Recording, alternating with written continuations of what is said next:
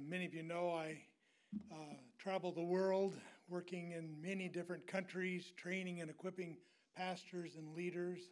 Just got back from Vietnam last Sunday morning and had a tremendous time there working with leadership, many of them going into ministry, new leadership, and it was just exciting to see what God was doing in that time there. A little exciting, driving in the city of Ho Chi Minh. When most people, they don't have cars, they have motorcycles. So when you come to a stop sign, you'll see about 500 or 600 motorcycles all waiting for the signal to change. It was really interesting. And the guy that was picking me up each day, all this traffic is going this way like this, and instead of trying to get over in the other lane on the other side, he decides to drive against the traffic, and so we're on the side of the road here, and all these vehicles are coming at us, and I had a few moments of prayer as we were riding down that road. But anyway, we had a wonderful time there. Just before that, I was over in Iraq. And I've been in and out of that country a number of times, and every time I go, it's just incredible. All the refugees that are there in Iraq now is amazing number, especially from Syria. And I had over 90 people in my seminar, and of the 90, at least 80 of them were from Syria. And they had literally lost their homes. They had fled and come over into Iraq where it was safer. And so you can just imagine what that would be like, having to leave your home and come and live in a refugee camp, which they are not nice, let me tell you. And I just marvel. But these people were just so open to the word. And as we spent time training and equipping them, they just were so appreciative of what they were getting. And many of them were going to be going into new homes in other countries. And so what they were doing is they were taking a tool with them that they could use as they would go in this new land that God was taking them into. And it's an interesting thing what's happening today with, a lot of believers, in the Ukraine. Ukraine was the largest Christian nation in Europe. And there's more Christians there than anywhere else. And guess what's happened to all their Christians? They've been dispersed all over the place. And God has had a pattern of doing that through the church history, where the church has had to flee because of persecution. And it's gone out into many places. And when it goes, the gospel goes with it. And that's the good news. In spite of the hardship and the difficulty of what people are going through today, it's really something. Just before I was in Iraq, I was in the country in the island of Cyprus, where the Apostle Paul had landed. And actually, we were very, very near the location where he came in and with Barnabas on his first missionary journey. It was so interesting to go there and got a chance to visit a few of the sites and all that. And you could see places where Paul had gone. And I just marvel at how this man traveled so far. He'd come by boat and then he would walk. The whole island of Cyprus is just amazing. It's not an easy walk. It would take days to walk there through from one end to the other. But anyway, these guys, they're really hungry for the word. I did a seminar, and mostly students were coming to this seminar from different colleges. And it turned out of the 20 students that I had in my class, 15 of them were from other countries. And so what they were learning, as I encouraged them, I said, take what you've learned and take it with you back to your home countries. Many of them were former Muslims. And some of them had converted but had not made it known, because it's very dangerous when you're a Muslim. Go back to your family and let them know you've become a Christian. Chances are they'll kill you. So it's not a real easy thing for these guys. But this one particular gal that was in my seminar, she was from Iran. And she said, when I was home just a few weeks before, she said I was participating in some of the They were walking the streets protesting against the government, and just a lot of that had been going on. And she said, after I got back here, my parents emailed me and they said, "Don't come home, hon, because they've got your picture. They're looking for you." And she said, "If I go home, they'll kill me." And just think about that. A young gal in her 20s, early 20s, and she has no place to go. She has a boyfriend that is from Saudi Arabia. They would like to get married, but Iranian cannot go to Saudi Arabia. If they get married, she would not be allowed to go into that country. They have no place to go if they get married. Can you imagine that? So, our lives are not nearly as difficult as some of these other people in our world that are suffering persecution in a huge way. But pray for those countries. The Middle East, God is doing something. There are more Muslims coming to Christ every single day. It's an amazing time in the history of the church. And I see revival stemming up in different countries. It's beginning to flourish more and more in different places that I go. And again, it just tells us that Jesus is coming really soon. And so we have much work to do. And you guys, you may not get over there, but you can sure be praying and interceding. And so right after this service, I'm driving down to Mexico. I'll be down in Ensenada area where I'll be doing another week-long seminar, particularly with men and women who are just going into the ministry now. So we're giving them tools that they'll be able to use in their ministry. So be praying for my seminar down there as I work with this group of participants. But I love doing what I'm doing. During COVID days, I stayed home for almost 2 years. Couldn't go anywhere. And so now the door has just been wide open with so many different places. And so my wife is always going, "Where are you going now?" And anyway, well, let's get into our text this morning. I'm going to take you into 2 Timothy. And it's an amazing book. Many of you know the background there. Paul writing this letter to Timothy. And it's going to be his last epistle that he writes before he is going to go home to be with Jesus. And so this is a very, very special epistle. It's a very powerful epistle. We're going to just look at the introduction alone, and you'll just see there's just so much there just in the introduction. But that's what God's word is like. It's just filled with information. And if you learn to study it inductively, you break it into little pieces and you just see so much is there. And you're going to see that in the first 7 verses as I go through that. There's just a wealth of information there. But years ago, it was during the Vietnam War, and I certainly didn't want to go. How many of you were involved in the Vietnam War? Any veterans here? Some of you were there. Yeah, so you know what it's like. It was not a real pleasant time. And I was in college, and I was at the University of Arizona. I was playing college football when they were just drafting everybody, left and right. And so I was able to get in the Army Reserves. My football coach got me into it so I could get back and play the following year for them so I wouldn't be lost. So I didn't have to go to Vietnam, but I remember the training that I was at, almost all the guys that I was training with were going to Vietnam. Well, my best friend got drafted. We had grown up together, done sports together, were in church together. We did everything together, and he got drafted. And so he went over to Vietnam and was serving. And I'll never forget the day I walked in to my dorm room, and I found out that my best friend, Steve, had been killed in Vietnam. And it was kind of a heartbreak to me, and because he was so special to me. And a little over a week later, I got a letter in the mail. And guess who it was from? My best friend.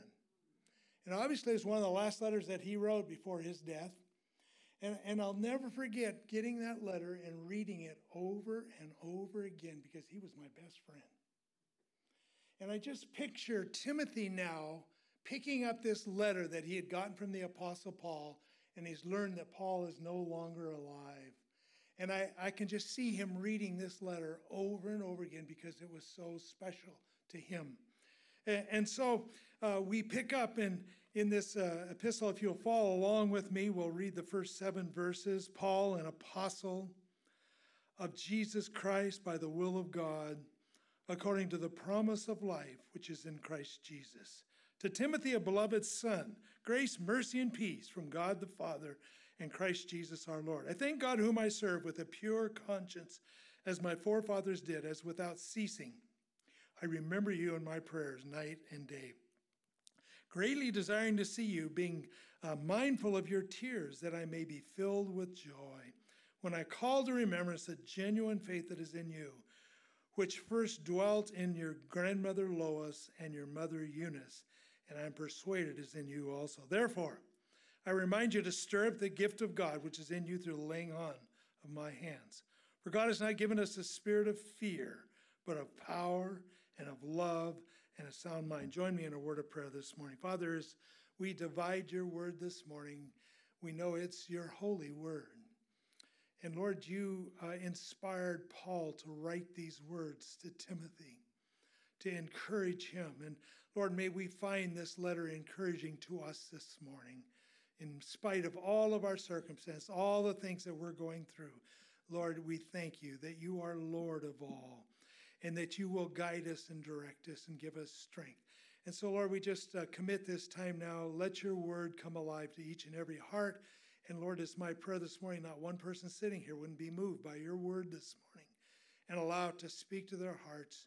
And Lord, they would not only hear it, but they would understand it and then apply it to their lives. So we just commit this time to you this morning. We ask this in the precious name of Jesus, and everybody said, amen. And so many of you know Paul, as he identifies himself in verse 1 there. He says he's an apostle of Jesus Christ by the will of God, according to the promise of life, which is in Christ Jesus. And so we know that Paul is going to be talking to Timothy about the promise of life. And it's a promise that God has kept and will continue to keep forever. And we know that you and I have been given life. We've been given life abundantly. And because of that, we have the promise of life, that we will live forever with him. And so this morning, we're going to look at that theme of the promise of life as we work through our text here. But notice Paul begins by identifying himself. And of course, that's the way they would write their epistles in those days. They would usually put their name at the beginning of the epistle. And he identifies himself. And he says he's an apostle of Jesus Christ by the will of God. And do you know, Paul could never get over the fact that God chose him, of all people, to be an apostle of Jesus Christ. And you know his background. You remember the story. He was a persecutor of the church. He was a Pharisee, and he was given authority to go after the early church.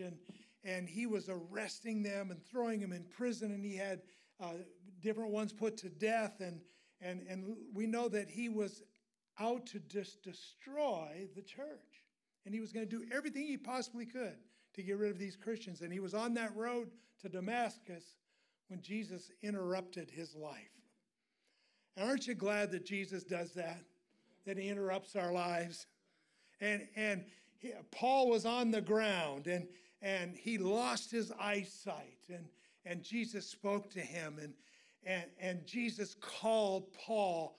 He was known as Saul, of course, but he changed his name to Paul because Saul was a persecutor of the church, but he was going to change dramatically. And we know that he had a letter from the high priest, and he was going to Damascus, and he could arrest anybody he wanted to. He had all this authority and power, and he's going down there, and we know that he was arrogant and prideful, and he's going to go into there, and boy, he didn't get into Damascus the way he expected to go. And we're told that he was led by the hand because he couldn't see. And there in Damascus now, Christians began to minister to him, and Paul's life dramatically changed. And he became so powerful with his background of what he understood of the scriptures, he began to be enlightened by the Holy Spirit, and now he's preaching the gospel to the people that he was on their side at one time, and now they see that he has changed sides, and so they begin plotting to kill Paul, and Paul literally had to escape over a wall in a basket from being killed, and Paul literally became a basket case for Jesus Christ. And so there, Paul met Jesus that day, and as you all know, Jesus is in the business of changing lives. Aren't you glad he's changed your life? And he's got a hold of you, and you were not what you once were. And so Paul could never get over that. But he says it's according to the promise of life, which is in Christ Jesus. And we know that this promise of life is that you and I will live forever. Isn't that amazing? Think about it for a moment. You and I, these bodies, yeah, they're going to deteriorate and they will go. But when they go, our life is not over. It's just the beginning, because we will be in the presence of the Lord. And we've been promised this promise of life. And I don't know about you, but I'm so glad I know where I'm going. You know, a life isn't easy. You know, we lose our loved ones. My sister just passed away about 4 or 5 weeks ago. And I was in Vietnam, and so there was nothing I could do. You know, I wanted so much to be at her funeral, but I couldn't even go. And, you know, it's just difficult, you know, when we see our loved ones pass on. But we know that we have a hope that this isn't the end. I know that I'm going to get to see my sister soon, and my son who went on to be with the Lord, and so many others, and all of us have family that have gone on to be with the Lord. And it's not easy, but we know that we have this promise of life. And I'm so glad God's given us that promise. How many of you have made promises? Okay, most of you. Some of you have never made them, right?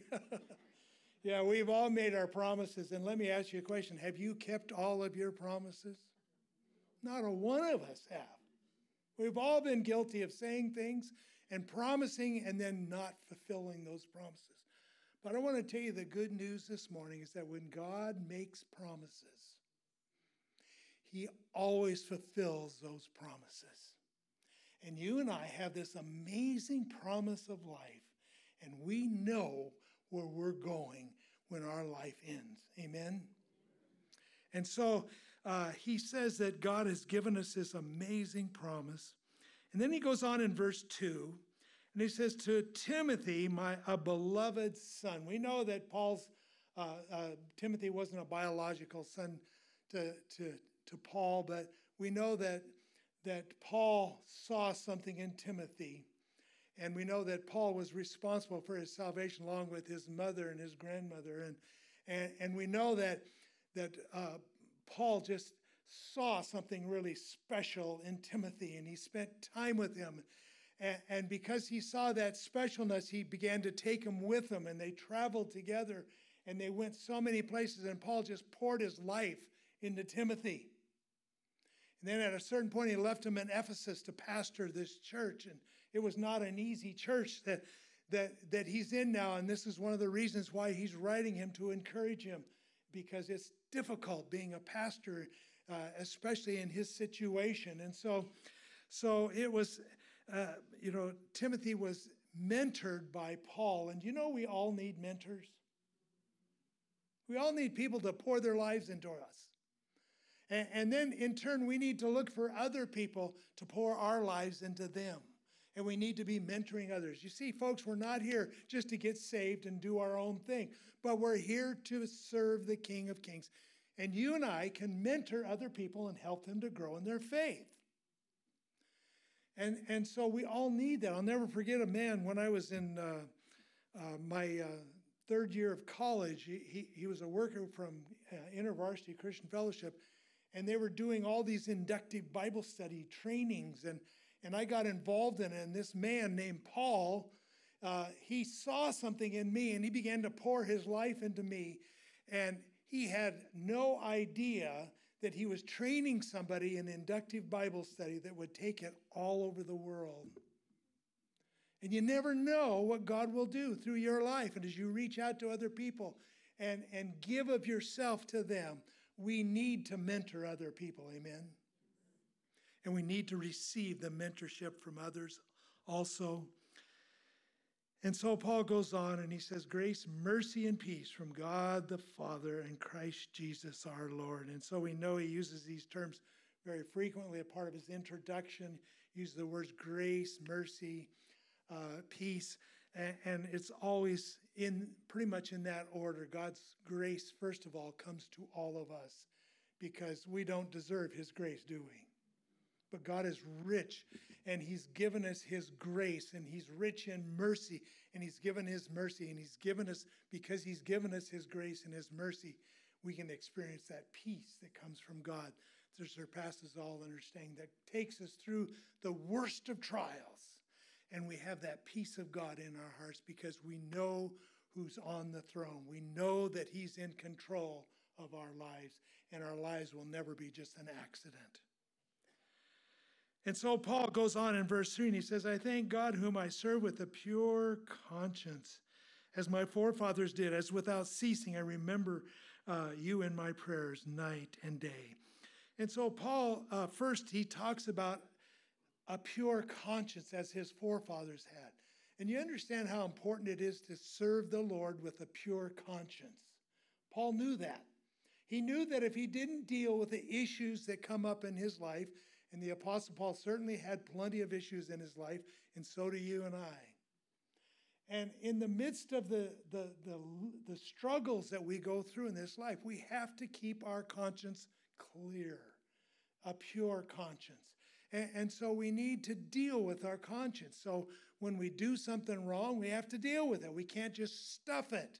And so often we will do that. I'll never forget talking to a pastor's wife in the Philippines many years ago, and she shared with my wife and I how she had held a grudge against this lady that was in the church that just said some awful things about her. And she said, I hated that woman so much. I held a grudge against her, she said, for 20 years. She said, every time I saw her, it just made me angry again. And she said, God finally broke me and began to show me what it was doing to my life, that was destroying the ministry that God had called me to. And you see, if we don't deal with our conscience, we're in trouble. And we can't minister effectively to other people around us. I remember just one time, my wife and I got in an argument. We've been married 51 years. We've only had one argument. I'm kidding. But once a week or more, there'll be some disputes we'll have. But I just remember, my wife, she knows how to get under my skin. And boy, she was really getting at me, and I really got angry. I lost my cool. And I said some things that weren't very kind to her.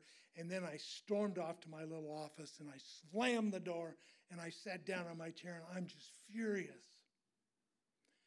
And as I'm sitting there, all of a sudden, you know what was coming at me? That conscience inside saying, you blew it. And you need to go out and apologize to her. And I go, no way. And I remember just being, just so furious. And I had to calm down. And after a period of time, I calmed down. And I knew what I needed to do. And so I went out. And I said to my wife, hon, I'm really sorry for how I responded to you. I had no business doing that, and I'm so sorry that I said what I said. And you know what she did? She just slapped me. No, she didn't really. But she reached out, and she grabbed a hold of me, and she hugged me. And I remember that minute that she hugged me like that, my conscience, big sigh of relief, because my conscience was clear.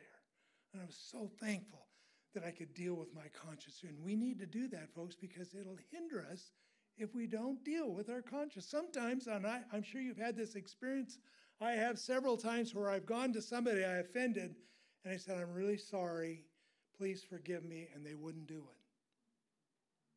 And it was like a slap in the face. And at that point, you see, I can't do anything. I can't change that person. They have to deal with their own hearts. All I can do is deal with mine. And as long as I've dealt with my heart and my condition, then I'm free to move on. That other person, it's their problem now. And so you see, you and I must serve with a pure conscience. Amen? So important. Well, he goes on, and he says, without ceasing, I remember you in my prayers night and day. Think about that. Paul really cared about Timothy, so much so that he was praying for him constantly. It's so important to have people praying for you. You know, I just appreciate so much. I know some of you guys get my email when I go out on my trips, and I know that you pray for me. And I'm so thankful for this church and the people who have been praying for every time I go out, and I'm doing seminars, and I ask people to pray. And I believe it's those prayers that make a huge difference. Just in this last trip to Vietnam, I had a problem with my translator. He was not translating everything I was saying. He was adding to it because he thought he knew more than I did. And he started throwing stuff, and he started confusing everybody. And boy, I tell you, I had to pray like crazy. And I called my wife, and I said, man, you got to pray. This guy is not translating well. And she was praying and interceding. And shortly after that, I had a talk with him, and I said, you've got to just say what I'm saying and nothing more. And so he began to do that. And it changed after that. But prayer is so important to be praying, and we all need people praying for us. Do you have people praying for you? I'm so thankful. You know, when I was growing up, I had a mom and dad that prayed for me every day. And I'm so thankful. My mom lived to be 94. And she prayed for me all my life, all her life, the last couple of years where she had dementia come in and so forth. But up until then, I was covered by her prayers. Every day she was praying for me. What a privilege to have people praying for us like that. And Paul reminds Timothy that he's praying for him. How encouraging that would be for Timothy to know that Paul is lifting him up. And then he says in verse 4, greatly desiring to see you, being mindful of your tears, that I may be filled with joy. And so Paul longs to see Timothy. He's so special to him, but he reminds Timothy of his tears, he says. And we don't know exactly what he was talking about, when it was. It could have been the second time Paul was arrested. They were together again, and Paul was ripped away from Timothy, and he was taken off to Rome again. And it very well could have been that at that time that Timothy saw his tears. But seeing somebody's tears, it says volumes to me, because I don't believe you can really know somebody very well until you see their tears. And so Paul was reminding Timothy of this. I'll never forget a trip I took into China. Some of you have heard my other story, so I might be repeating a story here, but I was doing a lot of work with the underground church there in China, and it's very dangerous getting in there. So every time I would go in, I had to go in very secretively. I couldn't email anybody and tell them I'm going out, and so forth, just because you can't risk. So anyway, I get over there, and I find a note for me that I'm supposed to go out the next morning and stand out in front of this hotel that I'm spending the night in. And so I go out there, and I'm standing out there, and sure enough, a car pulls up, and the guy waves me in, and so I get into the car, and so we drive for over an hour, and I have no clue where I'm going, and I never did when I was going over there. They'd never tell me where I was going, so in case I got interrogated, I wouldn't be able to tell them where I was. So anyway, the guy pulls over after about an hour, and he says, get out. Another car will pick you up in a little bit. Just wait here. So I'm waiting beside the road, and sure enough, another car comes along and stops, and the guy waves me in. I get in, and we drove for another hour. And then the guy pulls over and he says, now you see the guy standing down the road about half a block down the road. He's got a brown bag. You see him? I go, yeah, I see him. He says, well, just follow him, but don't get too close. And so now I feel like I'm Agent 007. I'm following this guy, and he's going in and out of these places. And finally, he goes up into an apartment complex. And so I followed him in, and I went up 5 flights of stairs. And on the 5th flight, a door opened up, and this guy's standing there smiling at me, waving me in. And I walked in to find 30 underground pastors waiting for me. And we spent 3 days and 3 nights where I taught them how to study the Bible inductively. And we prayed together. These guys got up at 4 every morning. They were on their knees praying, interceding. We'd have breakfast at 6, and then we would start our seminar around 7, and we would go until about 8 or 9 o'clock at night for 3 days and 3 nights. And I'll never forget these pastors and Christian workers. The last session I had with them, I was wrapping it up, and they all began to cry. And I said to my translator, what's wrong? Yeah, why are they crying? And my translator said, I said, did I do something to offend them? And they go, oh, no, they're just so thankful that you'd be willing to risk yourself and come and teach and train us. And I'll never forget their tears that were flowing down from their eyes. A special time. And Paul was reminding Timothy of this special time when he saw their tears. And he longs to be with them that he can be filled with joy. And then he says, when I call to remembrance the genuine faith that is in you, which dwelt first in your grandmother Lois and in your mother Eunice, I am persuaded is in you also. And so Paul reminds Timothy of his heritage, and Timothy was blessed to have a godly mother and a godly grandmother. And we don't know about his father, but we know that at least he had those two, and they poured their life into Timothy. And you know, we need that. We need to have heritage of Christian parents and families. How many of you grew up, by the way, in a Christian family? Few of you, yeah, maybe half of you.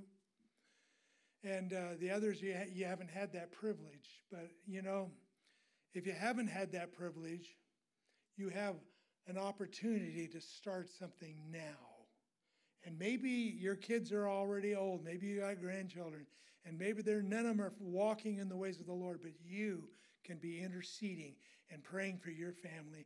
And God wants to use you to touch your family. Because we need our families to turn to Jesus. And I had the privilege of growing up in a Christian home with a mom and dad that loved Jesus. I had Christian grandparents. They loved Jesus. And so my grandparents shared their faith with my parents, and my parents shared their faith with me. And then I shared my faith, my wife and I, with our 4 kids. And our kids has passed that on to their kids. We now have 10 grandchildren and 2 great-grandchildren. And you know, we don't want any of our grandkids and our great-grandchildren to go to hell. And we want to intercede for them, and we're doing everything we can to intercede for our family, because sometimes they rebel, sometimes they struggle, and we don't want them going the wrong direction. And you and I can have a tremendous impact in our families.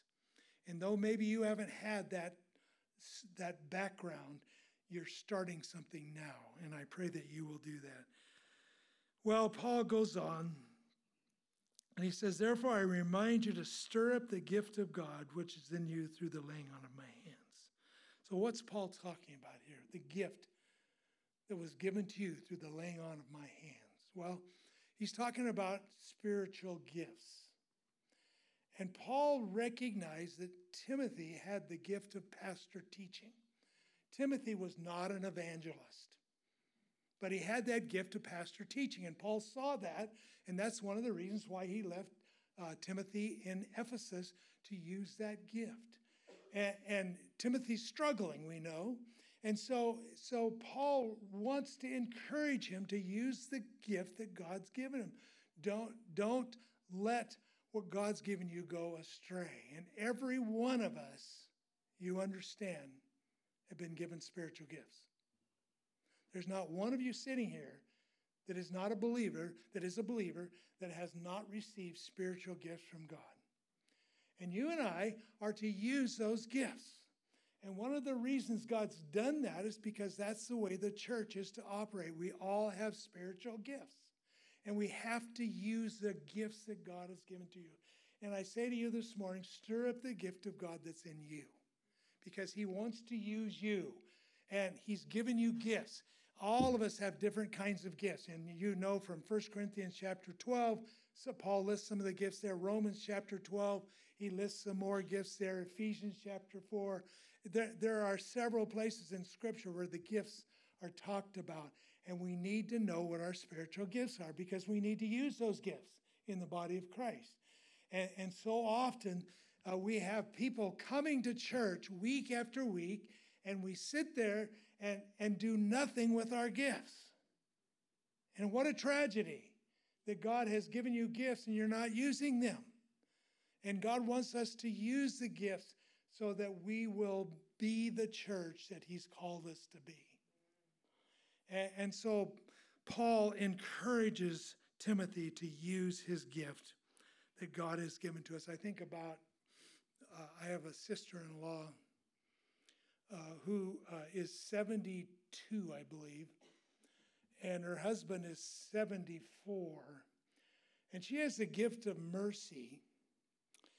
And so because of that gift, she has been taking, over the last 10 years, she has been taking babies that are drug babies into her home and keeping them sometimes up to 2 years before they're adopted. But you know, a drug baby is not an easy baby to take care of. And she's been doing this for over 10 years. Why does she do that? Because God gave her that gift of mercy. And she just loves these little babies and she just pours her hearts into them. And again, she's using the gifts that God has given to us. All of us got to use our gifts. Amen? And then Paul goes on and he says, for God has not given us the spirit of fear, but of power and of love and a sound mind. He says, God has not given us the spirit of fear. Now, why did he say that to Timothy? Because obviously Timothy had fears. He was a fearful young man. And so Paul wants to encourage him, but he knows that spirit of fear is something the enemy uses all the time. In all of our lives, he wants us to be afraid so that we won't do what God's calling us to do. I'll never forget one of my trips was into the Sudan. By the way, one of my staff is in the Sudan right now, and we have a Bible school going in the Sudan. And it's been so neat to see. And he's training. He's got 20, I believe, about 25 young men, all Sudanese, and they're pastors, and he's training them and equipping them. And we have a 3-year program going there now in this Bible school. And we, over that course of time, we will bring those pastors through training sessions, and they're being equipped so that they can teach. So anyway, the Sudan is not a new place. I went there the first time in 1997. And I'll never forget this first trip in there. I had been called, Calvary Chapel Costa Mesa called me, and they asked me if I would be willing to take a team into the Sudan, do an inductive Bible study seminar. And at the same time, they were going to send in 2 doctors and some nurses, and there'd be a few Calvary Chapel pastors who would travel with us in our team. There'd be a total of 10 of us. And so we would go into the Sudan, and I'm going to do a seminar, and the doctors are going to do a clinic. And it sounded great to me. I knew absolutely nothing about the Sudan at that point, and so I started reading up about it and found out they're in a civil war. And they told me where they're going to fly me into, and I realized that I was going right into the middle of a civil war. And suddenly this trip didn't look so appealing to me. I love to go to new places and experienced different things, but going into the middle of a civil war is not what I would want to volunteer for doing. So fear began to grip me a little bit. I began a little bit fearful about this trip, and so my wife and I prayed about it some more, and then we got a letter in the mail from the organization that was flying us in, and they asked my wife to sign this document saying she wouldn't sue them if I lost my life on this trip. Now this trip has really got my attention. I have never gotten a letter like that before. And so my wife and I had to pray. And as we prayed, my wife said, you know what, hon, just go ahead and go. We'll take out a little more insurance on you. You'll be fine. No, she didn't say that. But we prayed, and I knew I was supposed to go. And so I went in spite of my fears. And I'll never forget, I flew to Nairobi, and then from Nairobi, now we have a small aircraft that Costa Mesa had paid out a large amount of money to fly us into this area. And we're going to be flown in by a mercenary pilot. You know what a mercenary pilot is? Somebody that's absolutely crazy to go where they're going to go, okay? And so this guy has to know how to avoid, because the North, which was fighting the South, the North was Muslim, the South was Christian, and the North controlled all the borders. And so to get into where we have to go, we have to fly through a certain area, because if we go through the wrong place, our plane will get shot down. And so the pilot knows where to go. I was very thankful for that. And so we are almost there when, in fact, we could see in the distance the runway that we were going to land on. And the pilot said, "Oh, no." Now, that's not something you want to hear from your pilot. I said, "What? What's wrong?" And he goes, "Look. You see the clouds in the distance there, and there's lightning?" He said, "That storm is coming right at us. And that runway, I've been on it before, and it'll turn to mud and clay when the rain hits it, and I don't want to get stuck there. And so I'm not going to land." And he was about to turn back, and we argued with him. I said, "No, you've got to land. We're almost there. Take us in." And so finally the guy said, "Okay, I'll give it one shot." And he made one of the fastest landings I've ever made on an airplane. And before we got done, we weren't hearing what you normally hear. "Welcome to the Sudan International Airport. We know that you have a choice. Thanks for choosing our airline." This guy was screaming at the top of his lungs, "Get off the airplane!" And I tell you, he came to a screeching halt. We literally threw the bags of medical supplies and my inductive Bible study manuals, and we threw everything off the plane. And we got off, and I'm the last one, and I'm shutting the door. And I said, "We'll see you in 5 days." And you know what he said to me? "Maybe." It's amazing what one word will do to you. I began to think about it, This guy could care less about us, and we could hear gunfire in the distance. And we knew that it was not going to be a safe place to be. And we could have got overrun. In fact, the place had been overrun 3 times in the last year. And it was just, very scary. And it was amazing how that one word just dwelt in my soul. And I remember just being really fearful. And the Lord had to speak to me and say, "I didn't bring you here to die. I brought you here to minister." And that freed me to do the ministry that he'd called me to do. But so often it's that fear that grips you and keeps you from doing what God wants you to do. And by the way, that guy never did come back and get us, but there was a woman pilot that came and picked us up on the 5th day, and we were so happy to see her. But I'll never forget taking off and seeing all those Sudanese out there by the runway watching us and waving at us goodbye. And many of them wouldn't live long. And you just think, what it faces these people. And these guys, we came to minister to them, and boy, those doctors were just nonstop patients the whole time we were there. But I want to tell you something. I'll never forget that fear that wanted to grip me, to keep me from going and doing what God had called me to do. And so often the enemy will do that to us, and we won't obey the Lord because we're afraid. We're afraid of what people think. You know, most of the time people don't think a whole lot about us anyway, so why worry about what they think? You know?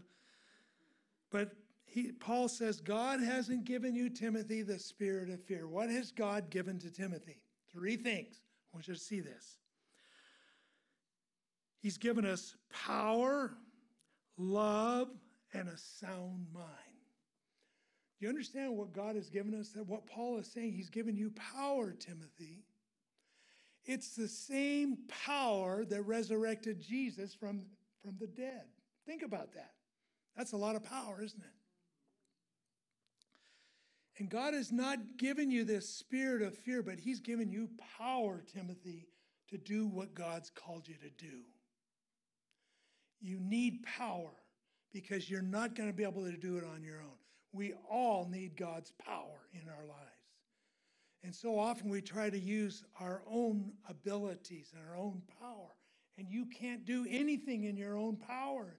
You have to rely upon that power, that dunamis. It's an explosive power that God has given to you and I to do what he's called us to do. We can't allow that power to not go out through our lives. The second thing that Paul says that he's given to us is he's given us love. You and I have been given this love, that it's an amazing love. It's the love, the agape love, that gives you the ability to love people that aren't very lovable. And I'm sure you've got people in your life that aren't very lovable. I do. And it's hard to be around them sometimes, but God gives you a love for them. I'll never forget, I was sitting next to a lady on a flight, and she was talking nonstop. And it was a little difficult to love this woman, you know, to reach out to her. And it was just all about herself. And everything that was going on with her, she never asked me one question about me. She just poured herself out about all these things. And, it's hard to be around people like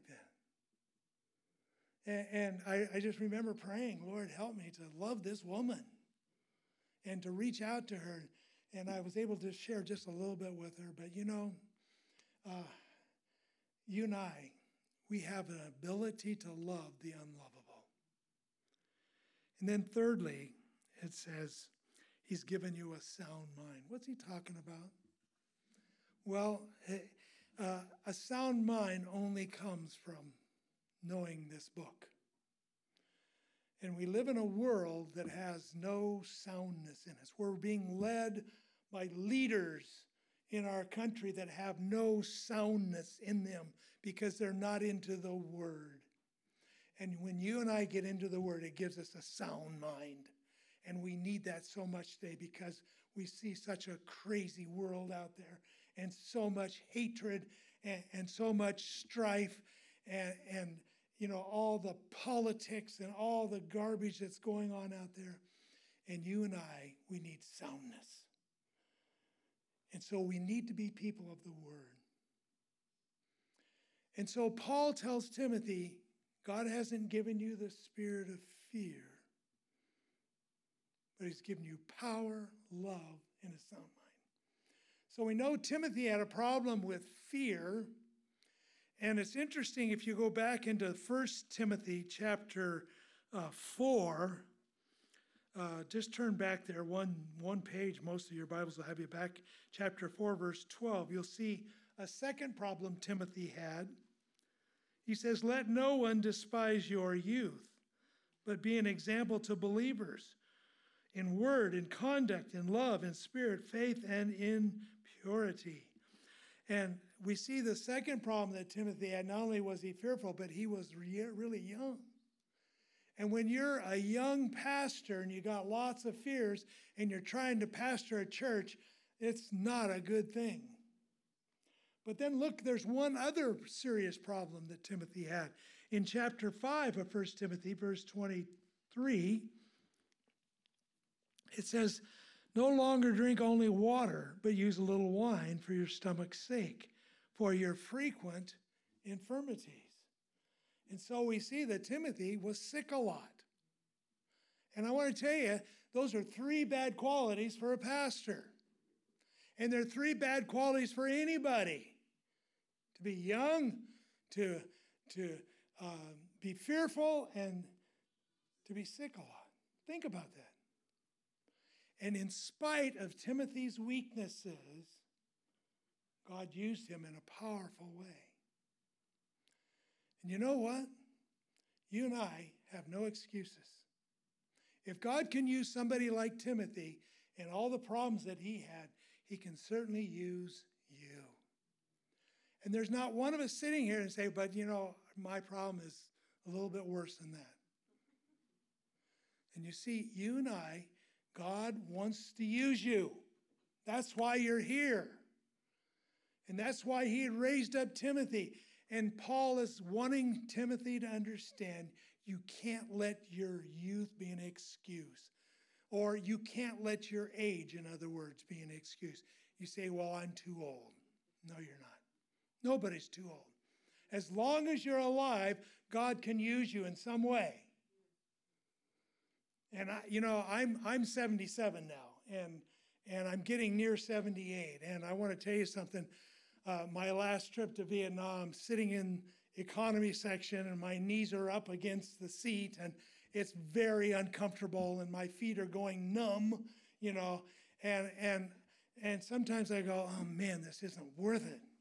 This is just so difficult, and then I get home and my legs are cramping up in the middle of the night, screaming at me, and I'm going, oh. But I want to tell you something. It's worth it all. Because I see God working and using me. And if God can use somebody that was a terrible student in school and use him to go around the world and teach people how to study, God can use anybody. And I want to encourage you, he's given you the ability to do what you're going to do through his power, not your own, but his. And so if you will trust him and allow him to use you for his purposes and his plan, God wants to move in a powerful way. We have this treasure in earthen vessels, Christ in you, the hope of glory. And so we see that we have this promise of life that is in us. And God wants us to share that with other people everywhere we go, in all that we do, in all that we say. I love what John said in 1 John 5:11 and 12, and this is the testimony. God has given to us eternal life, and this life is in his Son. He that has the Son has life, and he that has not the Son of God has not life. And there's a lot of people all around us that don't have that life, and God wants to use us to breathe life into them. And so would you make yourself available to him? Would you allow him to use you for his purpose and his plan? Let's pray. Father, how we thank you this morning for your precious word. How we thank you that it speaks to us, Lord. Your word is so powerful. As we think about this last letter that Paul wrote Timothy, Lord, really this letter is to us, to encourage us, and to help us to be the people that you've called us to be. And Lord, it's my prayer. You know everybody watching online. You know everybody sitting in this room. And Lord, you know their hearts. You know those who have rebelled against you and said, I'm not going to share the gospel. I'm afraid to do that. I don't want to lose my job, whatever. But Lord, would you just give them a new boldness? to do what you've called them to do. Help us all to be free to share the hope that lies within us. And so, Lord, I just, again, thank you for all that you're doing in this fellowship. And I pray that you would just strengthen this fellowship, to strengthen the church. Lord, we pray for Pastor Randy. And Lord, you know the circumstances that he's in right now and the difficulty that's facing him and his family. And Lord, we thank you that you're greater than all those things. And Lord, we pray that you would strengthen Pastor Randy. And we thank you for what you're doing in and through his life. And Lord, we just pray that you would just draw this church closer together than ever before, and that you would use them mightily in these last days. Lord, we know you're coming soon. And so we give you thanks. We give you praise. In Jesus' precious name. And everybody said, amen.